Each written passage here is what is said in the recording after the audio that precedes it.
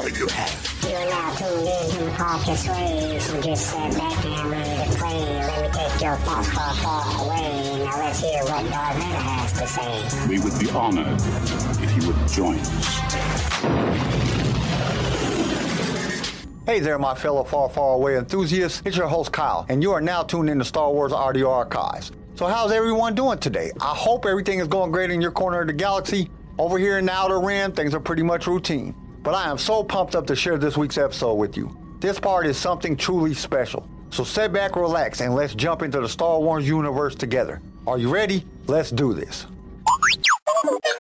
When you need mealtime inspiration, it's worth shopping Kroger, where you'll find over 30,000 mouth-watering choices that excite your inner foodie. And no matter what tasty choice you make, you'll enjoy our everyday low prices, plus extra ways to save, like digital coupons worth over $600 each week. You can also save up to $1 off per gallon at the pump with fuel points. More savings and more inspiring flavors make shopping Kroger worth it every time. Kroger, fresh for everyone. Fuel restrictions apply. Malgus surveyed the ruin. The shell of the dropship still smoked and burned in places. Bits of blackened metal dotted the hall. Walls and columns had been reduced to piles of jagged rubble. Cracks veined the walls and ceiling. Light from the day's dying sun traced dust-filled lines from roof to floor. Bodies, many of them Sith, but more of them Jedi and Republic military, lay strewn about the floor amid the rubble. A few groans sounded here and there. The Mandalorian stood in the temple's shattered entrance. She held her helmet under her arm, and the sun glinted on her long hair. Her eyes moved across the destruction, the hard line of her mouth showing no emotion. She must have felt Malgus's eyes on her. She met his gaze and nodded. He returned the gesture, one warrior acknowledging another. She pulled her helmet back on, turned, ignited her jetpack, and lifted off into Coruscant's sky. The Empire would see to a payment. Of the 50 Sith warriors who had assaulted the temple, perhaps a score remained on their feet. Malgus was displeased but not surprised to see Lord Adras among the living. They, too, shared a look across the ruin, but no mutual gesture acknowledged their kinship as warriors. Neither credited the other with anything. With the battle over, the remaining Sith warriors assembled near the dropship and raised their fists in a salute to Malgus, shouting a victory cry amid their fallen foes. For a moment, Adras stood among them and did nothing, merely stared at Malgus. Then he, too, reluctantly joined the salute. Malgus let his tardiness pass. For now. Malgus acknowledged the salute with a nod. You are servants of the Empire, and of the Force. They shouted once more in response. Malgus kicked the hilt of Zalo's weapon out of his way, deactivated his own lightsaber, stepped over Zalo's body, and strode among the rubble, among the fires, among the dead, until he reached Alina. He felt the eyes of his warriors on him, the eyes of Adras, felt the change in sentiment come over them. He did not care. He knelt and cradled Alina in his arms. She remained warm, breathing. The puckered blast wound Zalo had given her looked like black mouths in the skin of her shoulder and chest. She appeared to have no broken bones. Alina, open your eyes, Alina. Her eyes fluttered open. Therotin, she whispered. Hearing her pronounce his name before other Sith surprised him, and his hand closed into a fist so tight it made his knuckles ache. She must never behave familiarly with him in front of other Sith. She must have sensed his anger, for she blanched, cowered, staring at his closed fist, her eyes wide.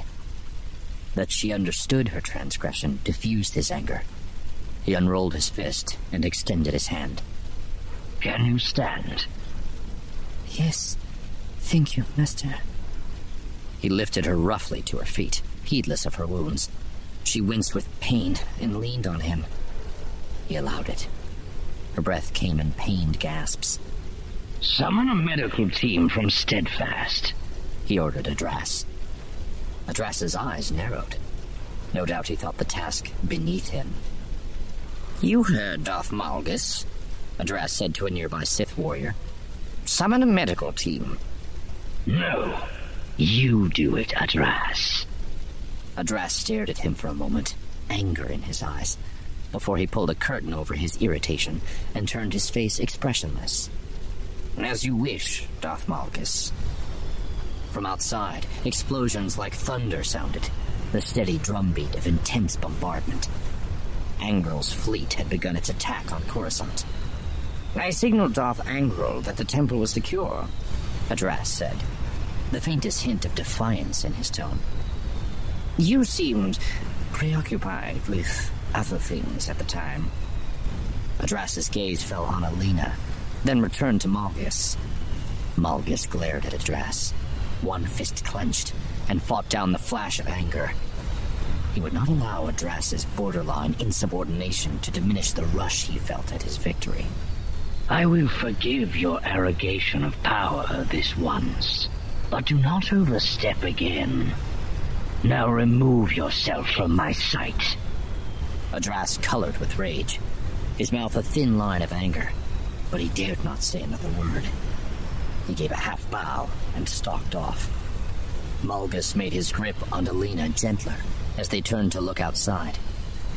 The ruined entrance of the temple, widened by the dropship crashing through it, opened onto clear sky. Together, he and Alina watched Imperial bombers streak out of the orange and red clouds and light Coruscant aflame. "Go see it, Master," Alina whispered to him. "It is your victory. I am fine. Go." She was not fine, and he knew it. But he also knew that he had to see. He left her and walked the hall until he reached the shattered entranceway. The statues of the Jedi that had lined the processional lay toppled, broken at his feet. He looked out at the culmination of his life. Imperial ships swarmed the air. Bombs fell like rain and exploded into showers of red and orange and black. Gouts of smoke poured into the sky. The few native speeders that remained in the air were pursued by Imperial fighters and shot down. Hundreds of fires filled Malgus's field of vision. A skyrise burned, a pillar of flame reaching for the heavens. Secondary explosions sent deep vibrations moaning through the ground. Malgus occasionally caught the sounds of distant, panicked screaming. A handful of Republic fighters got airborne, but they were quickly swarmed by Imperial fighters and blown from the sky. He opened a communications channel to Darkness, Angrel's command cruiser. "Darth Angrel, you have heard that the Jedi Temple is secure?" The sound of a busy bridge served as background noise to Angrel's response. "I have. You've done well, Darth Malgus. How many warriors died in the assault?" "Adras did not tell you." Angrel did not answer, merely waited for Malgus to answer the original question. "Perhaps 30, Malgus said at last. "Excellent. I will send a transport to pick up you and your men." "I would rather you wait." "Oh?" "Yes. I wish to see Coruscant burn." "I understand, old friend. I will ensure the bombers spare the temple, for now." The channel closed, and Malgus sat down cross-legged in the doorway of the temple. Soon, several of the Sith warriors took station around him. Together, they bore witness to fire. In less than half a standard hour, an Imperial medical transport cut through the smoke and flame and other Imperial ships that filled the sky to set down in a cloud of dust on the large processional outside the Jedi Temple.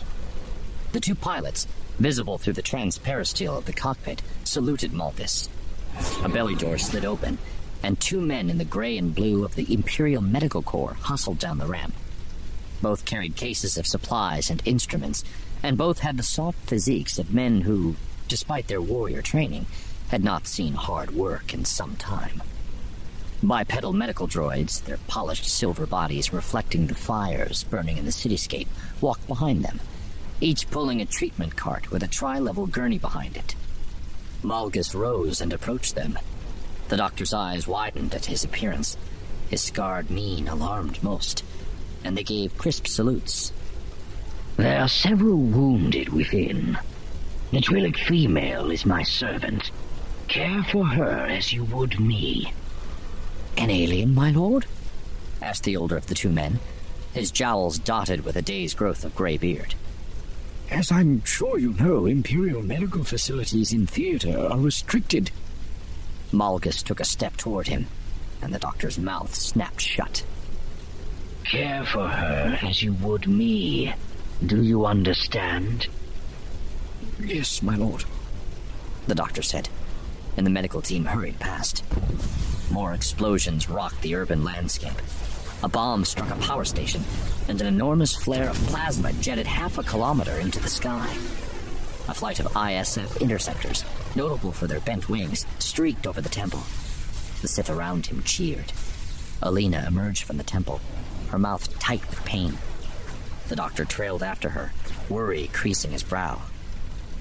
Please, mistress, the doctor said, eyeing Malgus with terror. Please. Alina's eyes widened as she took in the scale of the bombardment, the destruction. Malgus stepped before her. Go with the doctors. There's an Imperial medical ship steadfast in orbit with the rest of the cruiser fleet. Await me there. I will come when I am finished here. I do not require care, Master. Do as I command, he said, though his voice was not harsh. She swallowed, smiled, and nodded. Thank you, my lord, the doctor said to Malgus. Come, mistress. He took Alina gently by the arm and escorted her aboard the transport, while bombs fell and the Republic died. After the medical team had triaged and loaded the wounded, the Sith loaded their own dead aboard. The bodies would be taken to Dromund Kaas or Korriban for proper rites. Malgus wished Adras had been among them. After the transport lifted off, Adras, masked once more, came to Malgus' side. What of the Jedi bodies? Adras asked. Malgus considered. The Jedi had fought well, especially Zalo. They misunderstood the Force, but he nevertheless wished to treat them honorably. Make the temple their tomb. Bring the whole thing down. I will request a bomber to... Malgus shook his head and turned on Adras. They stood about the same height, and Adras did not quail before Malgus' appearance. There are more than enough explosives still on the dropship. Use them. This is an order, my lord. Malgus held his calm with difficulty. Sith should destroy the Jedi Temple, not Imperial pilots. Do you disagree, Adras? Adras seemed not to have considered this. Malgus was not surprised. Adras too misunderstood the Force, and he had little sense of honor. Still, he did as he was told. It will be done, my lord. Presently, the charges were set, and Malgus held a remote detonator in his hand. He eyed the temple one last time. Its towers, the stacked tiers of the central structure, the toppled statues, the great entryway made into a rough and jagged sneer by the passage of the dropship. The rest of his Sith forces stood gathered around him. Should we remove to a safe distance? Adras asked. Malgus regarded him with contempt. This is a safe distance. We are 20 meters away from the entrance, Adras said. Staring into Adras's face, Malgus activated the detonator.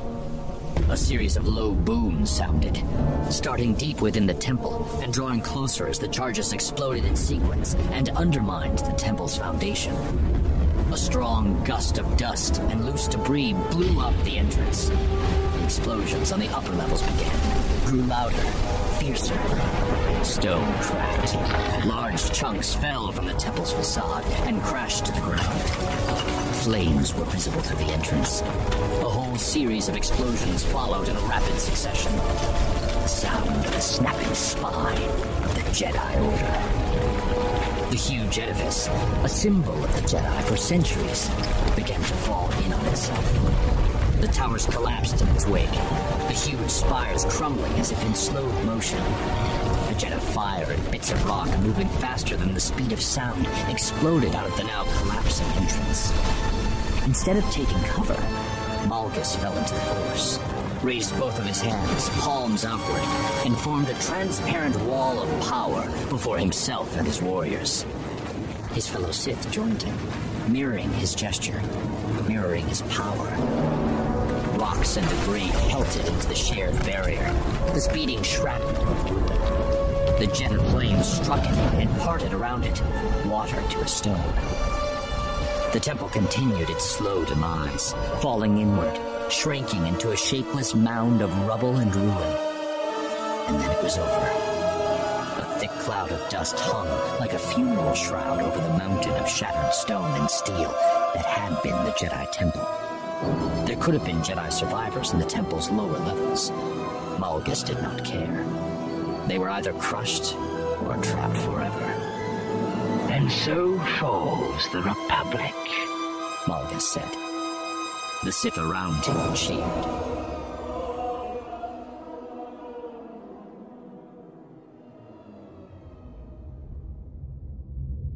No one among the Republic delegation to Alderaan spoke until they had cleared the hall. No one seemed to know what to say. Eryn struggled to keep their collective emotional turmoil at bay. Like her, they were bouncing randomly among grief, rage, and disappointment. Even Darnalla was struggling to stay centered, though she appeared outwardly calm. Darnalla finally broke the silence, her tone at least all business. We need to reach Master Zim as soon as possible. I need his counsel. How can we be sure he is alive? Satele asked. If Coruscant is fallen. As one, the delegation faltered. Sayo and Eryn shared a look of shock. It had not occurred to Eryn that Master Zim, too, might have been lost. I would have felt it if he were dead, Darnalla said, nodding as if to assure herself. Arrange a secure communications link, Satele. Yes, Master Darnalla. No one is to leave here, Darnalla said to all of them. Eryn saw that the Master's eyes were bloodshot. When word of the attack reaches the public, the press will want comment. We are to give none until we have settled on our course. I will speak for this delegation for now. Agreed? All nodded, even Senator Amris. This will ultimately be a decision for the Republic to make, Senator, Darnalla said. The Jedi will advise, of course. Amris slouched when he spoke, weighed down by events. I will discuss matters with the acting head of the Senate, he said. The Senate may not exist as of today, Darnalla said. You may have to act in its stead. Your advisors here can assist you. We will support you, and whatever decision is ultimately made. Worry lines creased Amris's forehead. He swallowed, nodded. They walked through the empty corridors, despondent. The High Council building had been vacated for the negotiations.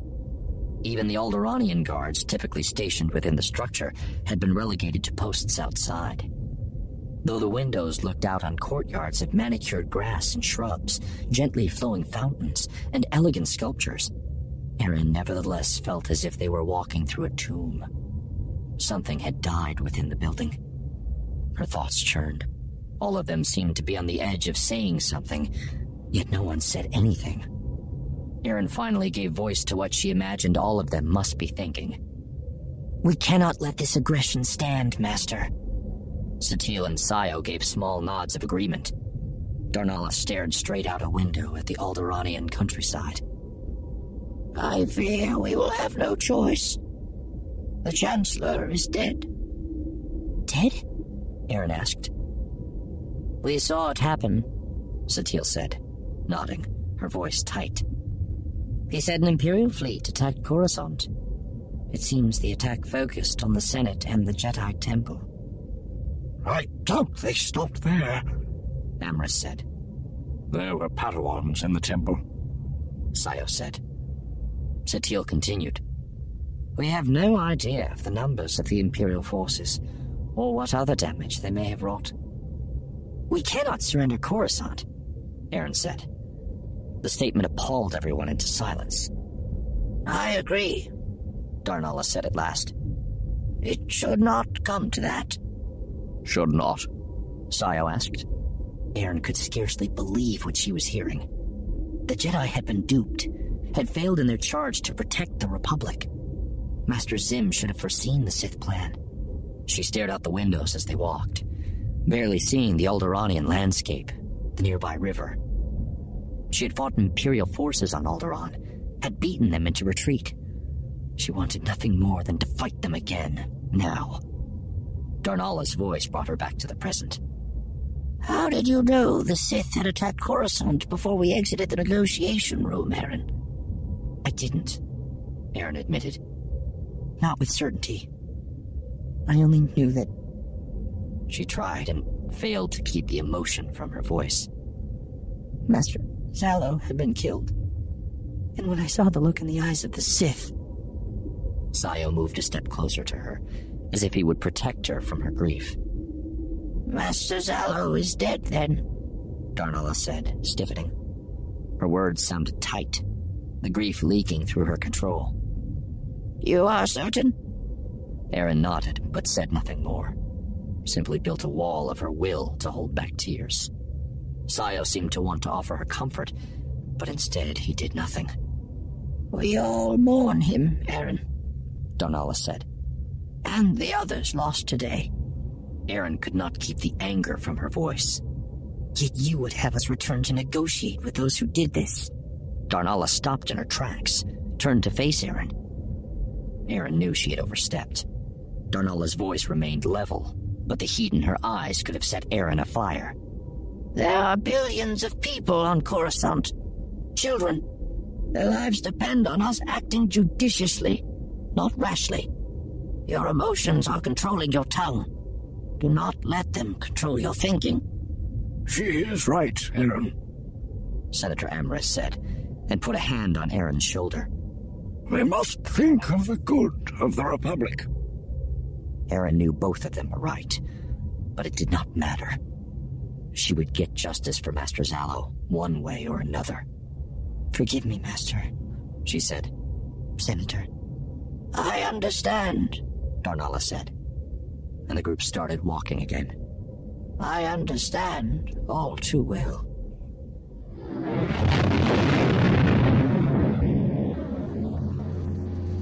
Zerid tried and failed to sleep in his chair for a few hours while Fat Man pelted through the blue tunnel of hyperspace. Instead, he worried over his next job. More, he worried about the job after that, and the one after that. He worried about his daughter, about how she'd get the care she needed when he saw it as inevitable now, died on one of his jobs.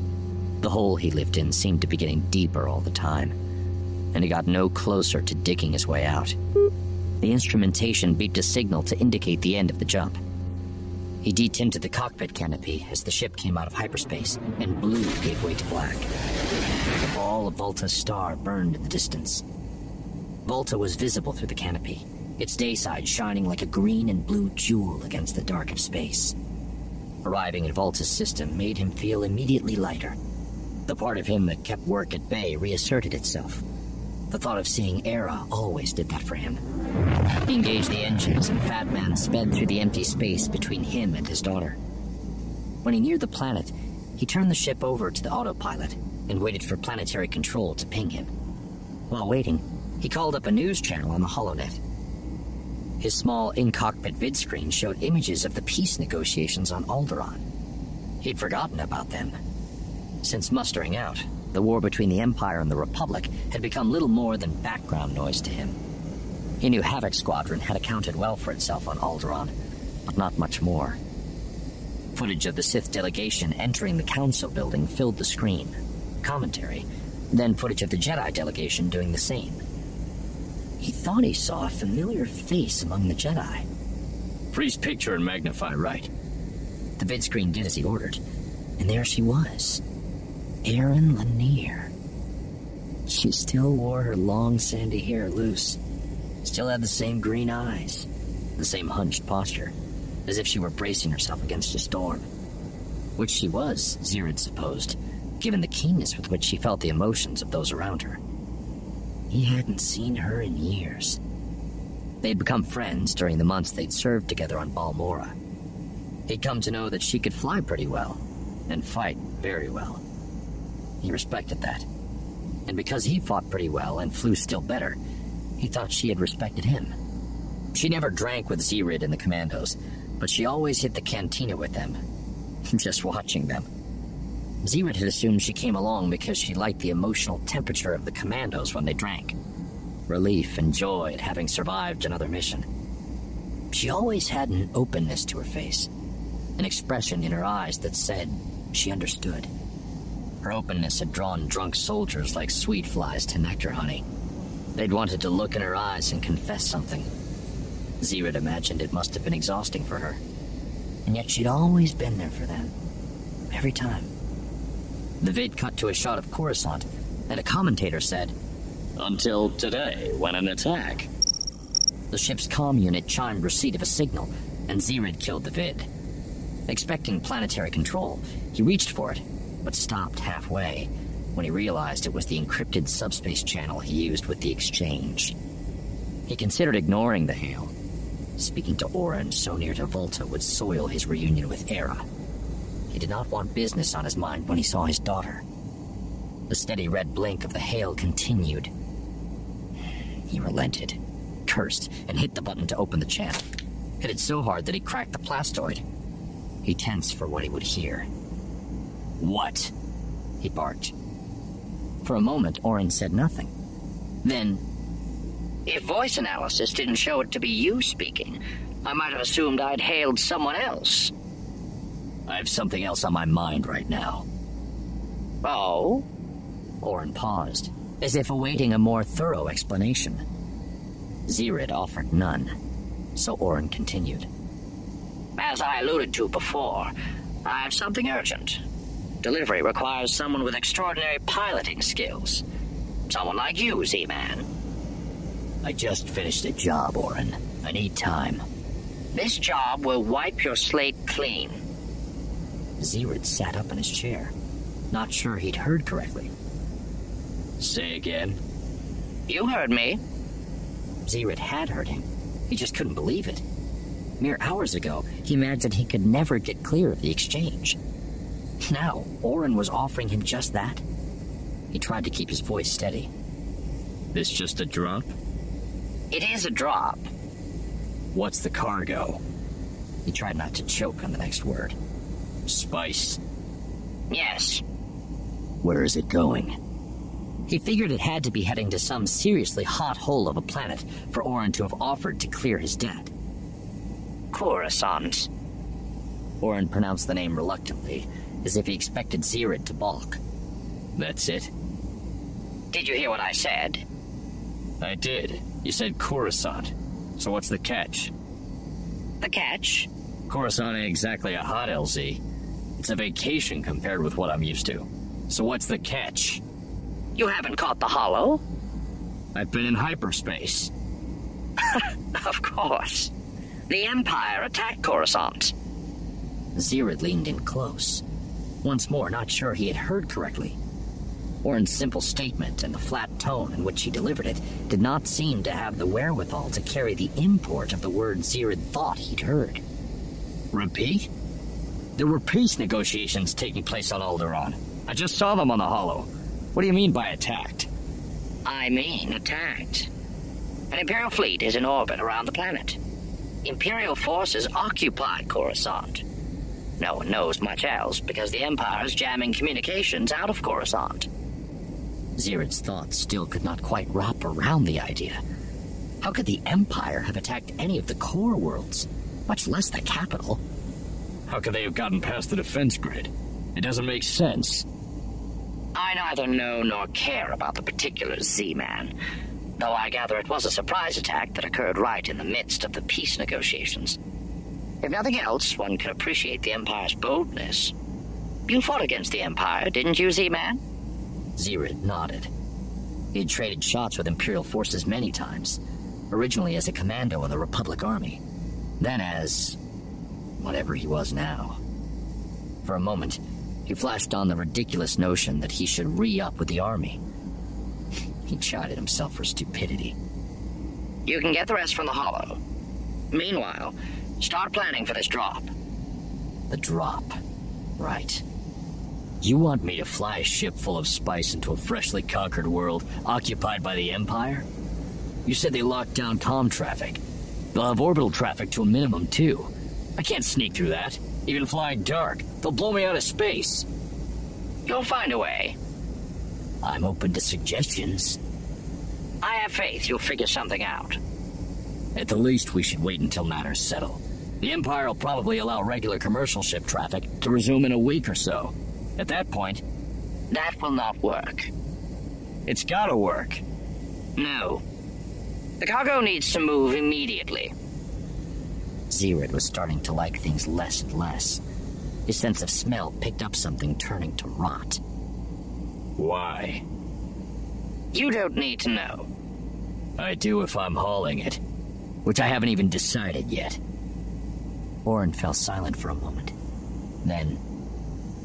This is Eng Spice. Zirid blew out a sigh.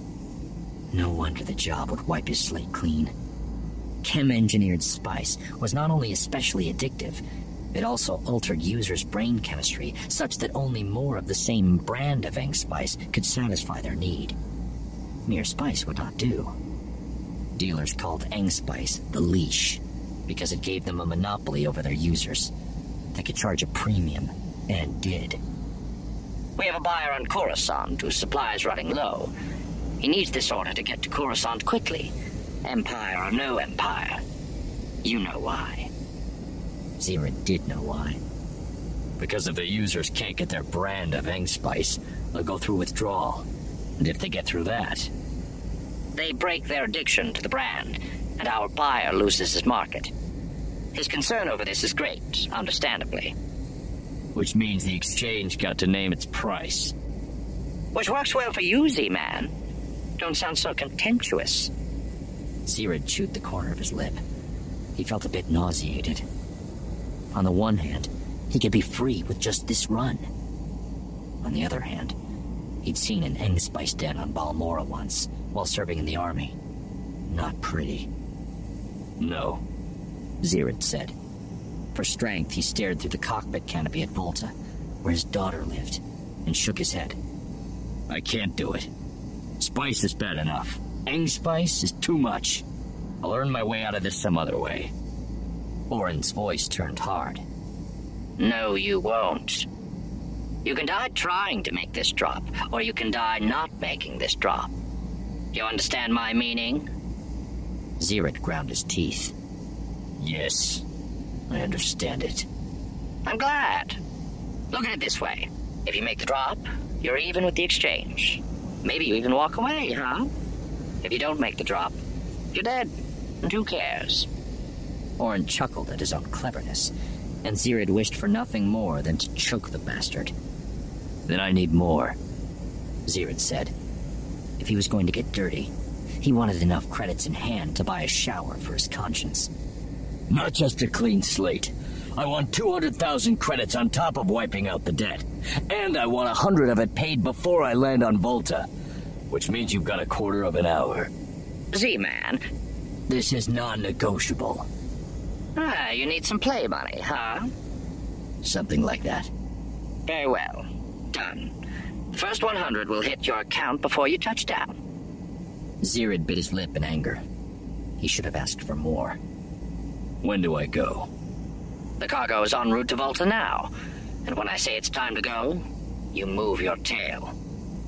Fine. Zirid drew a deep breath. You done talking, Orin? I'm done. Then I've got one more thing. What is it? The more I come to know you, the more I want to shoot you in the face. Just so you heard it from me at least once. 200,000 or no 200,000. This is why I like you, Z-Man. Put your ship down as Red Dwarf and follow the docking instructions. I will contact you when the cargo is ready. You loading Fat Man? Or am I flying something else? I don't know yet. Probably we'll load Fat Man in the usual way. Modified maintenance droid. You'll know when I know. If it ain't Fat Man, make Kriffig sure it's something else fast. I will be in touch. Fine, Zirid said. No, it wasn't fine. He closed the channel, sat back in his chair, and stared out into space.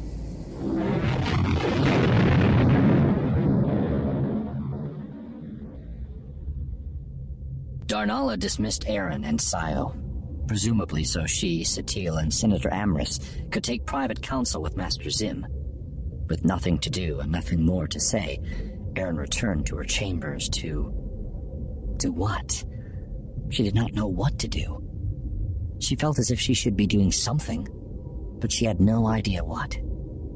So she ate without tasting, paced the floor, and meditated, trying to keep the pain at bay by staying busy. When that did not work, she checked the HoloNet for news.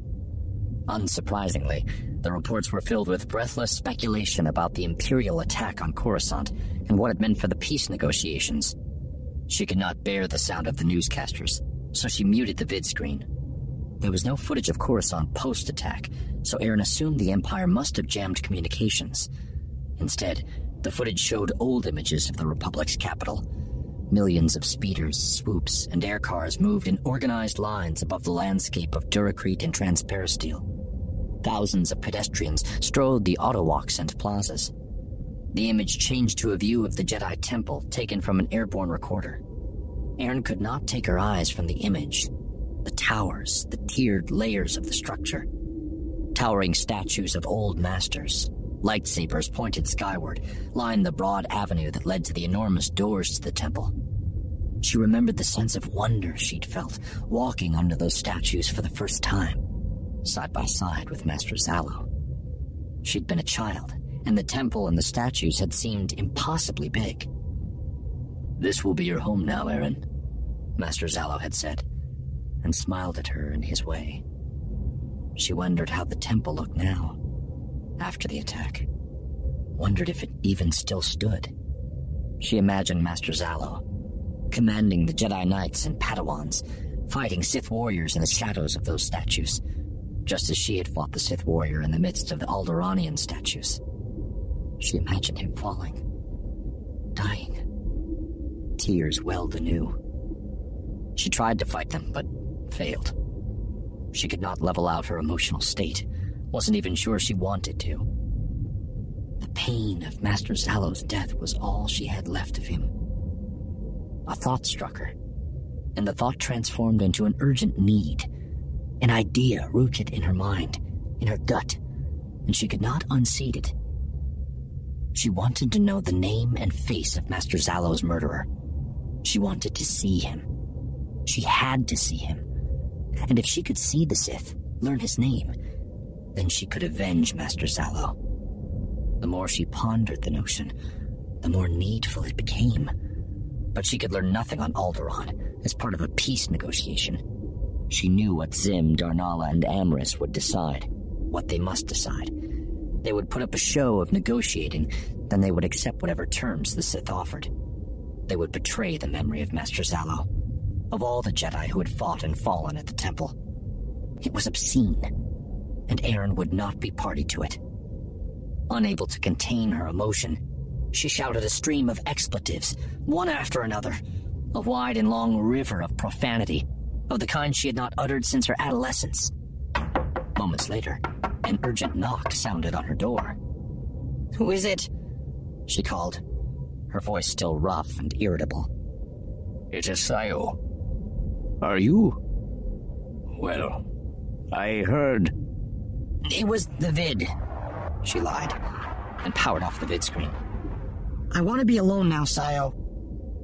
A long silence, then... "You don't have to carry this alone, Aaron." But she did have to carry it alone. The memory of Master Zalo was her weight to bear. "You know where to find me," Sayo said. "Thank you," she said, too softly for him to hear. She passed the hours in solitude. Day gave way to night, and no word came from Master Darnala or Satil. She tried to sleep, but failed. She dreaded what the morning would bring. She lay in her bed in darkness, staring up at the ceiling. Alderaan's moon, gibbous and hazy, rose and painted the room in lurid light. Everything looked washed out, ghostly, surreal. For a moment she let herself feel as if she'd stepped into a dream. How else could matters have transpired so? How else could the Jedi have failed so? Master Darnala's voice replayed in her mind over and over. "I fear we will have no choice." The pain of the words came from the fact that they were correct. The Jedi could not sacrifice Coruscant. The Republic and the Jedi Council would accept a treaty. They had to. All that remained was to negotiate terms that must be favorable to the Empire. In the end, the Empire's betrayal, the Sith's betrayal, would be rewarded with a Jedi capitulation. While Eryn recognized the reasonableness of the course, she nevertheless could not shed the feeling that it was wrong. Master Darnala was wrong. Senator Emrys was wrong. Such a thought had never entered her mind before. It too brought pain. Everything had changed for her. Her fists balled with anger and grief, and she felt more shouts creeping up her throat. Breathing deeply, regularly, she sought to quell her loss of control. She knew Master Zalo would not have approved it. But Master Zalo was dead, murdered by the Sith. And soon he would be failed by the Order, his memory murdered by political necessity. Her mind walked through memories of Master Zalo. Not of his teachings, but of his smiles. His stern but caring reprimands of her waywardness. The pride she knew he'd felt when she was promoted to Jedi Knight. Those were the things that had bonded them, not pedagogy. The hole that had opened in her when she'd felt his death yawned still. She feared she might drain a way into it. She knew the name of the hole. Love. She'd loved Master Zalo. He'd been a father to her. She had never told him, and now she never could. Losing something she loved had ripped her open in a way she had not expected. The pain hurt. But the pain was right. The Order had brought a galaxy in which good capitulated to evil, where human feelings, Eryn's feelings, were crushed under the weight of Jedi non-attachment. What good was any of it if it brought matters to this? Her racing thoughts lifted her from bed. She was too restless for sleep. She put her feet on the carpeted floor, hung her head, tried to gather the thoughts bouncing chaotically in her brain. She realized that she still wore her robes, not her nightclothes. She crossed the room and stepped through the sliding doors to her balcony. The brisk wind mussed her hair. The scent of wildflowers and loam saturated the air. Insects chirped. A night bird cooed. It would have been peaceful under other circumstances. 100 meters down, the Alderaanian landscape unrolled before her. A meadow of tall grasses, shrubs, and slim apo trees that whispered and swayed in the breeze. She could not see the walls of the compound through the vegetation. It was beautiful, Eryn allowed. Yet she still had the sense that she was standing at the scene of a crime. The cool night air and calm setting did nothing to assuage the feeling that the Jedi had failed catastrophically. She gripped the top of the balcony so tightly that it made her fingers ache. Beyond the compound, in the distance, the surface of a wide, winding river shimmered in the moonlight. The running lights from a few boats dotted its surface. She watched their slow, hypnotic traverse over the water. The sky, too, was dotted with traffic. She found it infuriating that life went on as it had for everyone else, while for her, everything had changed. She felt as if she had been hollowed out. "Thinking of jumping?" a voice said, a gentle smile in the tone. She started before placing the voice as Sayo's. For a moment, he had sounded exactly like Master Zalo. Sayo stood on the balcony of his own chambers 5 meters to her right. He had to have been there the whole time. Perhaps he could not sleep either. "No," she said, Just thinking. His usual calm expression was marred by a furrowed brow and worried eyes. About Master Zalo? He asked. Hearing someone else speak her master's name at that moment pierced her. Emotion welled in her, put a fist in her throat. She nodded, unable to speak. I am sorry for you, Aaron. Master Zalo will be missed. She found her voice. He was more to me than just a master. He nodded as if he understood. But she suspected he did not. Not really. To speak of non-attachment, to understand it, that's one thing. But to practice it... He stared at her. That is another. Are you lecturing me, Sayo? I am reminding you, Aaron. All Jedi must sacrifice. Sometimes we sacrifice the emotional bonds that usually link people one to another. Sometimes we sacrifice more, as did Master Zalo. That is the nature of our service. Don't lose sight of it in your grief. She realized that there was more separating her from Sayo than 5 meters of space. Her grief was allowing her to see for the first time. You do not understand, she said. For a time he said nothing. Then, maybe I don't, but I'm here if you need to talk. I am your friend, Aaron. I always will be. I know that. He was silent for a moment, then stepped back from the ledge of his balcony. Good night, Aaron. I'll see you in the morning. Good night, Sayo. He left her alone with her thoughts, with the night. Sacrifice, Sayo had said. Aaron had already sacrificed much in her life, and Master Zalo had sacrificed all. She did not turn from sacrifice, but sacrifice had to have meaning. And she saw now that it had all been for nothing. Always, she had quieted her needs, her desires, under the weight of sacrifice, non-attachment, service. But now her need was too great. She owed Master Zalo too much to let his death go unavenged. Darnala and Zim and Amris and the rest of them could accede to onerous Sith terms to save Coruscant. That was a political matter. Aaron's matter was personal, and she would not shirk it. She returned to her room and flicked on the vidscreen. More commentary on the attack. A Saurian pundit offering his analysis of how it changed the balance of power in the peace negotiations. Aaron watched the vids to distract her. Barely saw them. Vids, she said, sitting up. The temple surveillance system would have recorded the Sith attack. If she could get to it, she could see Master Zalo's murderer. Assuming the temple still stood. Assuming the recording had not been discovered and destroyed. Assuming the Jedi did not surrender Coruscant to the Empire. It should not come to that, Master Darnala had said. Should not. Aaron would not leave her need to chance. Not this time. She was thinking of jumping after all. Having made the decision, she knew she had to act on it immediately, or let doubt assail her certainty. She rose, feeling light on her feet for the first time in hours.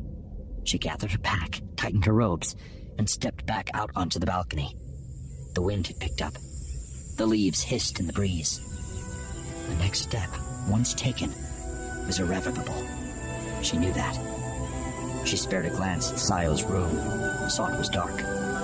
Heart racing, she turned and leapt into the open air, following her thoughts groundward, untethered from the Order, from non-attachment, from everything save her need to right or wrong. Using the Force to slow her descent, she hit the ground in a crouch and sped off. No one had seen her leave, and no one would mark her absence before dawn. She would be at her ship and gone well before that.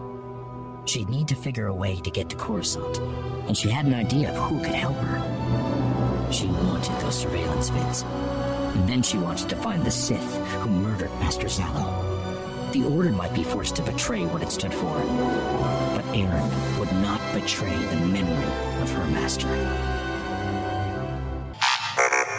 Well, folks, that was part 3, and it did not disappoint. I am thoroughly enjoying this journey through the Old Republic era and learning about Darth Malgus and other characters. This part has so many unexpected moments. The twists and turns are so unpredictable. I feel like a Jedi trying to navigate through a dark side astral field. But in all seriousness, this story is seriously epic. The world of Star Wars is truly a masterclass in storytelling, and this story is no exception. I am learning so much about the intricacies of the Old Republic and the motivation of these powerful characters. In all honesty, I can't wait to see what's in store for the next part. But before we can get to the next part, we have to get through this episode. That means the quote of the week. And this week's quote comes to us from Roy Bennett. He said, "Don't be pushed around by fears in your mind. Be led by the dreams in your heart." My friends, it's normal to feel scared sometimes.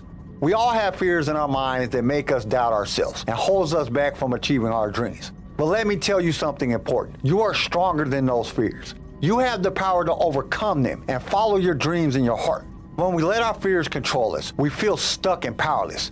We may be too afraid to try new things, make new friends, or pursue our passions. But when we focus on our dreams and the things that bring us joy, we become motivated and inspired. We find courage to take risks and make bold choices. Let me share with you a story of my friend Misty. Misty had always dreamed of becoming a dancer. She loved the feeling of moving to the rhythm of the music and expressing herself through dance. But Misty was very shy and had a fear of performing in front of others. Whenever she thought about trying out for her school's dance team, her mind would fill with thoughts of embarrassment and failure. One day, Misty's friends convinced her to go to dance class with her. Misty was hesitant at first, but as soon as the music started, she felt the rhythm flowing through her body. She forgot all about her fears and let herself get lost in the joy of dancing. From that day on, Misty went on to dance class regularly, and she got better and better with each practice. One day, the school's dance team was holding tryouts, and Misty decided to audition. Although she was still a little bit nervous, she was more excited about showing off her skills and doing something that she loved. To her surprise, she was selected for the team, and she felt like she was on top of the world. And now Misty Copeland is the principal dancer at the American Ballet Theater and has appeared on Broadway. She's done stuff like So You Think You Can Dance, and she's been in commercials for Under Armour, T-Mobile, and Dr. Pepper. Misty's story shows us that we should never let our fears control us. Instead, we should focus on our dreams in our heart and let them guide us towards success. It takes courage to pursue our passions, but the rewards are worth it. So don't be pushed around by your fears. Let your dreams lead you to a bright and fulfilling future. And I think that's all I have for this episode. But the journey through the Old Republic era and the tales of Darth Malgus is just getting started. And I, for one, am all in. So join us next week for part 4 of this exhilarating story. We hope to see you there. Thank you for listening to Star Wars Audio Archive. Join us next time for more Star Wars adventures. If you would like to listen to other episodes of the show, you can follow us on your favorite podcast directory. If you enjoyed the show, we would greatly appreciate a 5-star review. Once again, thank you for listening, and may the Force be with you. Sway was created by Kenai Shed and is a production of Pick Film Media. This show was produced by Quentin McDaniel, and it was distributed by Swaycast Network. Star Wars The Old Republic Deceived was read to you by Jason Odega. Sound designed by Theodore Thompson. I am your host, Kyle, and we will see you next time in a galaxy far, far away.